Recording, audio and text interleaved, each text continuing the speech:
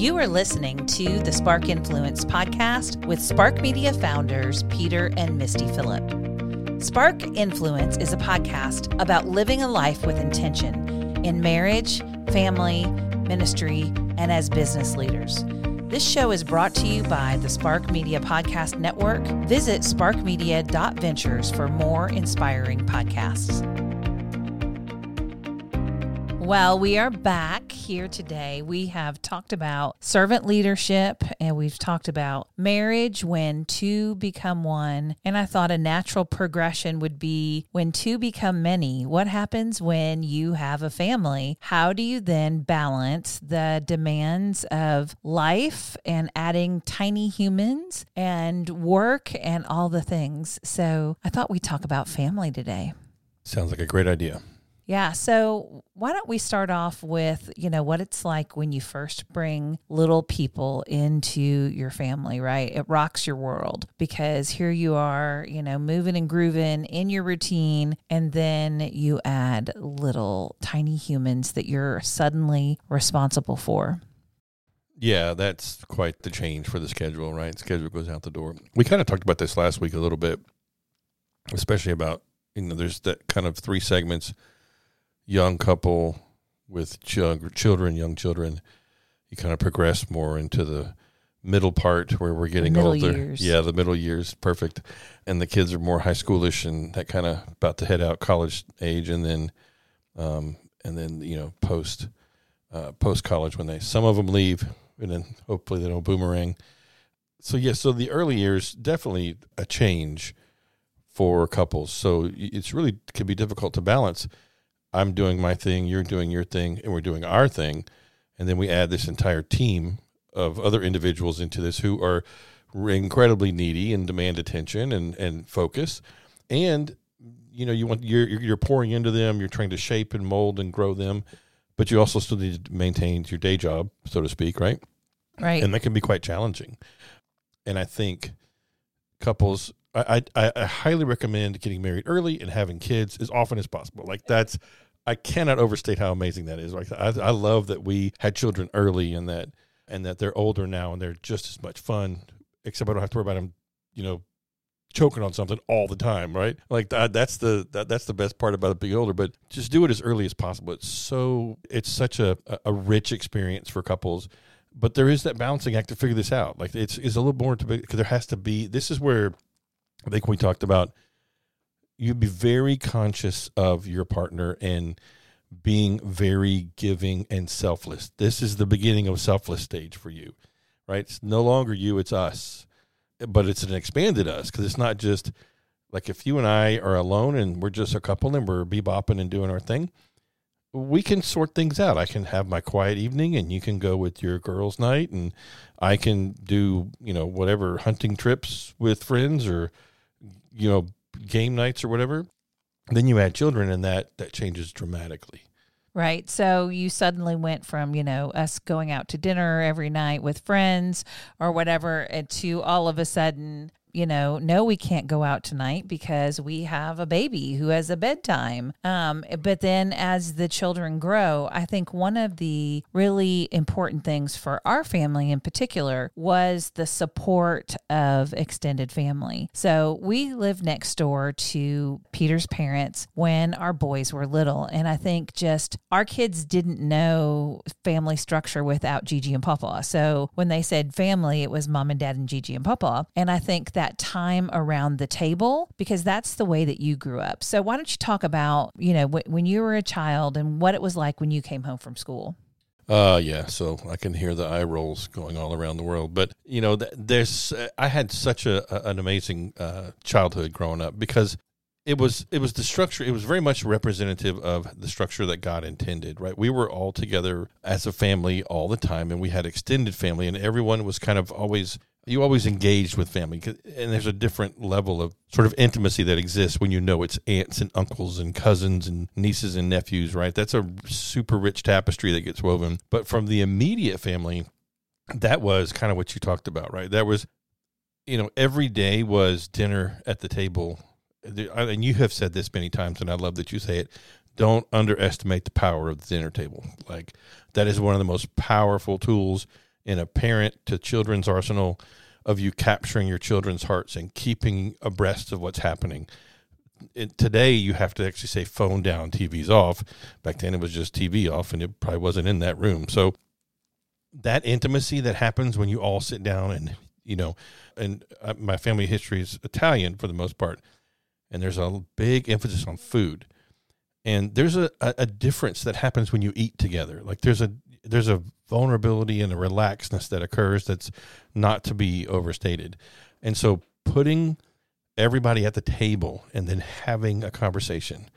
I could say no newspapers, but I don't think anybody reads a newspaper anymore. I miss newspaper, but no reading materials at the table, no phones, and just talk to each other and have that engagement, and then making it a routine, a repetitive thing that you do all the time. Don't do it on Sundays because you went out together. That doesn't count. If you go to a restaurant and eat dinner, that's still a meal together, but it's not the same as being home with the family all the time. And that you will be amazed at what you uncover from your children, and then how that builds the dialogue routine where they're comfortable communicating with you, right? And some of you have to pull this out, and then when they're really young, if you start that formation when they're little, it becomes an expectation. And then that's what y'all do all the time. It also gives you as the parent the opportunity to impart values and to have current event discussions to help teach your kids how to think and how to process what's happening in the world around them. So I know for us, we began this practice when our kids were young. Your parents would come over and we'd have Legos dumped on the table and we would all sit around and talk. I remember trying to get a word in edgewise and just forget it. I just sat there because there were lots of heated conversations and, passionate conversations, but it was good. And then we modeled that for our kids. But then even as our kids have grown, one of the special things I think is when their college age friends come over and say, I love the way you do dinner and the way that y'all talk about everything. I'm amazed at the families that coexist, but are not really communicating with one another. So the parents aren't really imparting values. They're too busy shuffling from one activity to the other or putting a screen in their children's face, which I'm not saying anything against technology. We have screens in our house. We're all in on technology. But I think just having those gateways and those borders, and I think it goes back to what you said about creating that routine. Like it has to be an important part of your family discipleship to want to gather around the table. Oh, 100% agreed. And it looks very different. It looks very different when they're 10 years old or they're 2 to 10, right? It's very different than teenager, that sort of approaching 11 to 18, right? These are very different dynamics. And it's different if it's boys and girls, right? So your family, your kids, build those routines, enforce them, be consistent with them.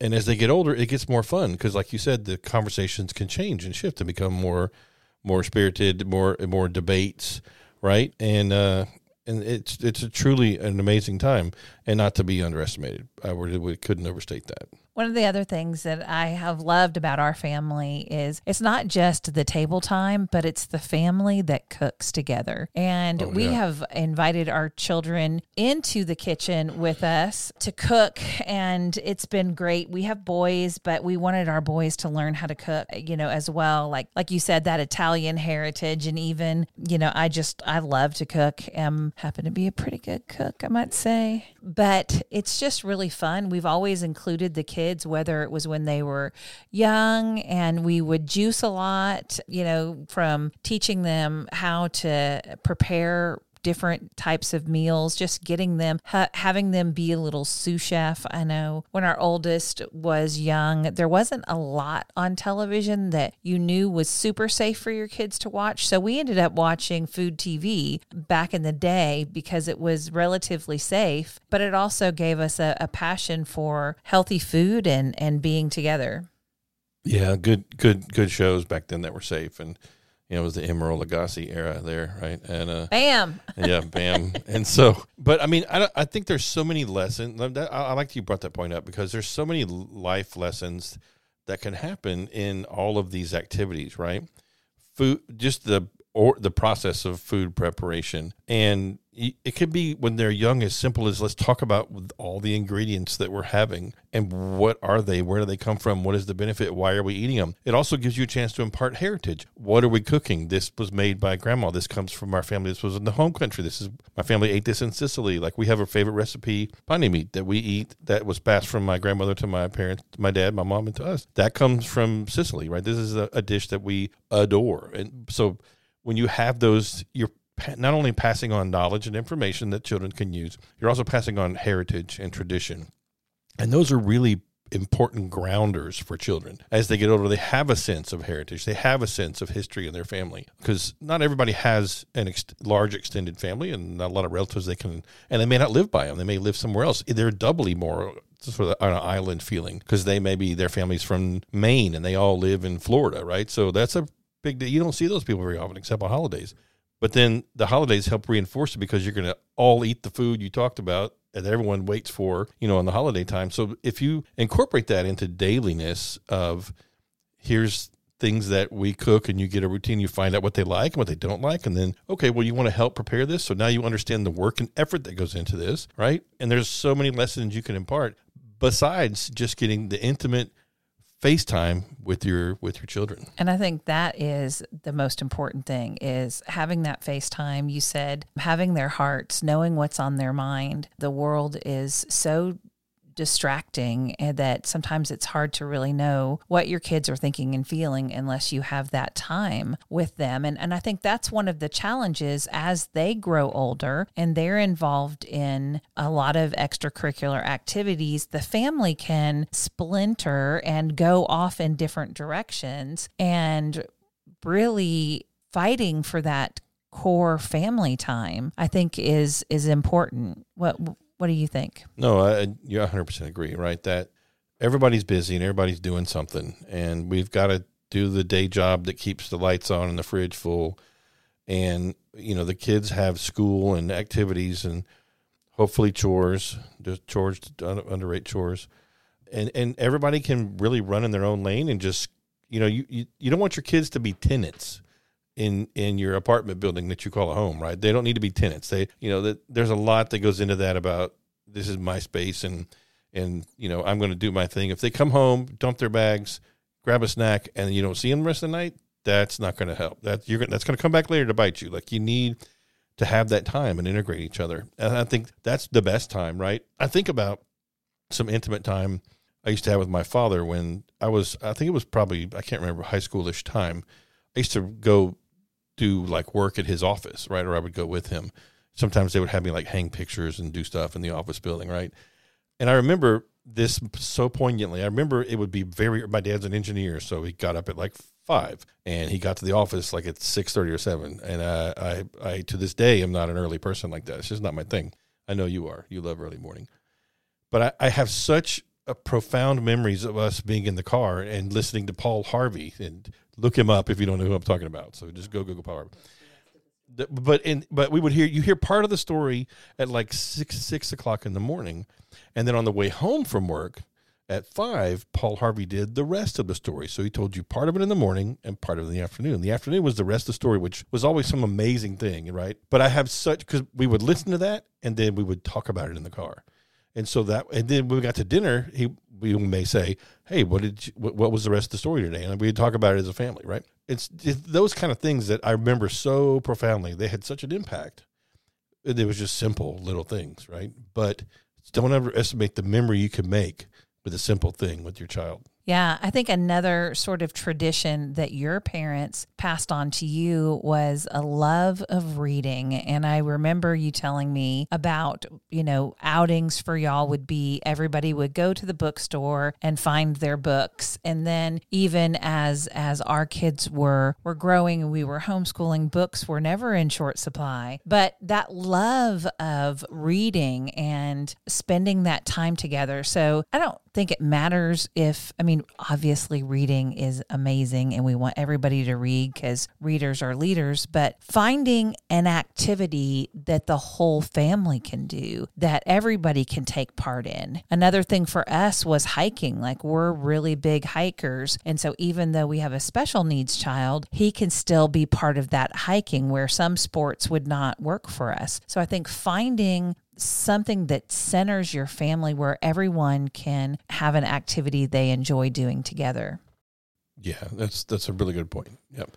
Board games maybe don't work all the time, and right, a lot of people, board games came back. The pandemic brought board games back, so thanks for that. But yeah, some group activity, and it doesn't need to be just vacations. You don't need to wait until you take a vacation until everybody does something together. Find any kind of activity, but the dinner table will solve that if you can get together. And it works just as well later on when they're older. You know, I think especially when they get older. I remember when our oldest was in college, he lived at home, and he would come home really late, and we would always be up waiting for him. And how many nights did he lay on the end of our bed or sit next to the bed? And we had conversations about all the things that were happening in school and the things that were going on. I think that just making time for your kids to be available is probably one of the biggest lessons that we've learned in our parenting. And then knowing our kids and creating routines and structure for us to have dialogue, but also to pass down traditions and tie heartstrings, and even family devotions. That's been a really important part. We did an okay job when the kids were little. I remember trying to do Advent and nobody was listening, and I was so frustrated, so I think when they're little, it's not how much of it you get done, but you just keep at it and you're consistent. And now our youngest, if we haven't had our family devotion, he's like, who's reading tonight? He comes to us. And I think that is the joy of planting those seeds within your kids and watching them grow, watching their faith grow. Yeah, there's so many of those moments, to use your phrase, like to tie heartstrings, right? It can be the mundane. I got to change an air filter. Come with me. Watch this, right? How's this work? Or like you said, the simple outings, bookstore, or I guess for girls it'd be moms and Super Target, I guess would be. Super Target's a girl's best right. friend. You know that. So yeah, those are, and it crosses all those boundaries. So even then the activity kind of comes back to you. So when they leave, when they come back, what do they want to do, right? When you were a child, you thought, my parents are so boring. All they do is have people and they just talk, right? As a kid, you want to do something. And my kids used to call it boring. They didn't even say boring correctly. They're like, that's so boring. Then you get older and you realize it's all about the conversation. And then the sweetness is when your kids leave and they come back and they want to just sit at the table and do what? They just want to sit and talk, right? That's an amazing thing. But it all starts back when they're kids, because that becomes the place not of combat and not of strife and not of acrimony or malice. It becomes the place of fun and joy and conversations and memory building and history and all those tremendous things that it really can impress upon on the children. I feel like that's a little bit of a lost art today. We've always had relatives around the table. Your mom was a great historian and told all the family stories, right? And I the same thing in my house with, sitting around with my extended family, just listening to all of the tales of yesteryear. I feel like we've lost a little bit of that. And I don't feel like that happens as much now in our microwave on the go paper plate society.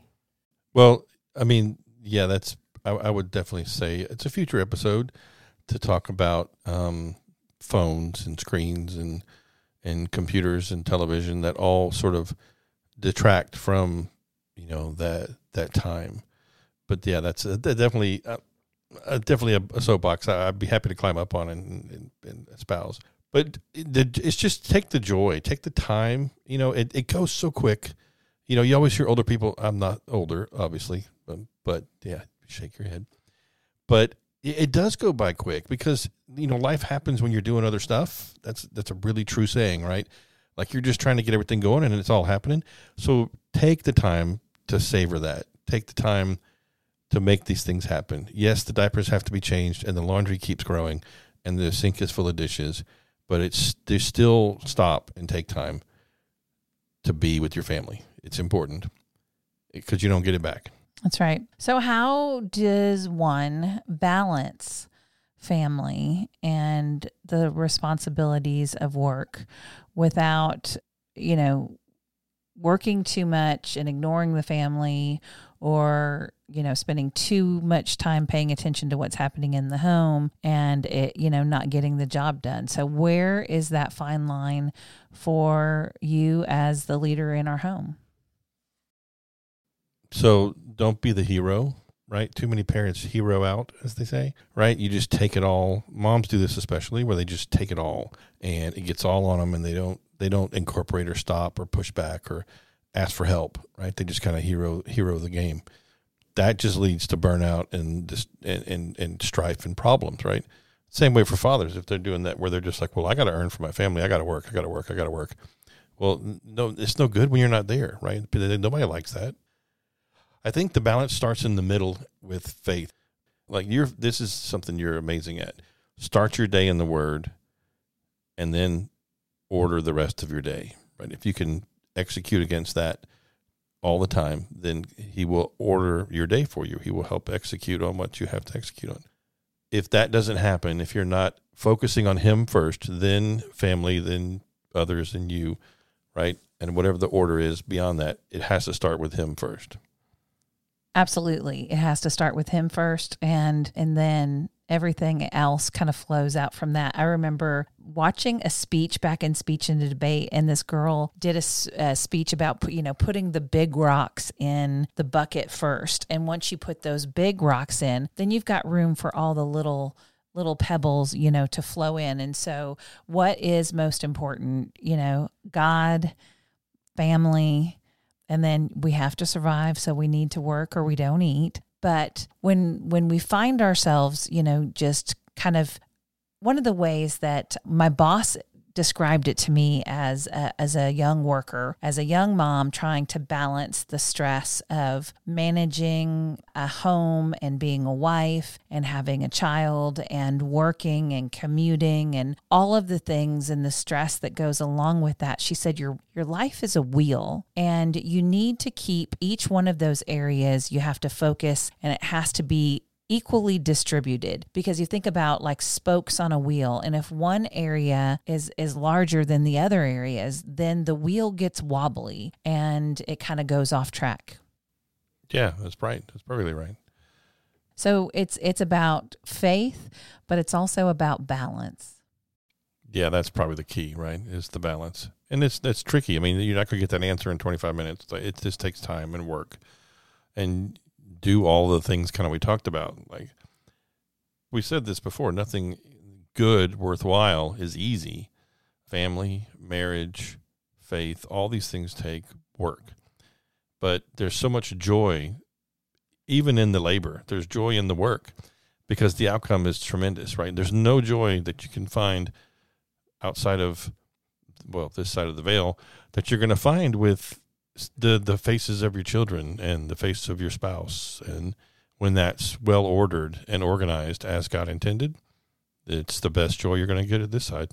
Yeah. So I just want to leave the audience today with just some encouragement to find time to gather your people, get around the table, use that to, read the Bible together as a family or talk about the day's events. Know what's going on in your children's hearts and find other opportunities to tie heartstrings, whether you're in the kitchen cooking, you're at the bookstore, or if you're on the ball field. Do the thing that works for your family, and then try to keep it all in balance with your work and your home life. But Peter, you had it right by faith comes first and everything else flows out from that. Amen. Amen.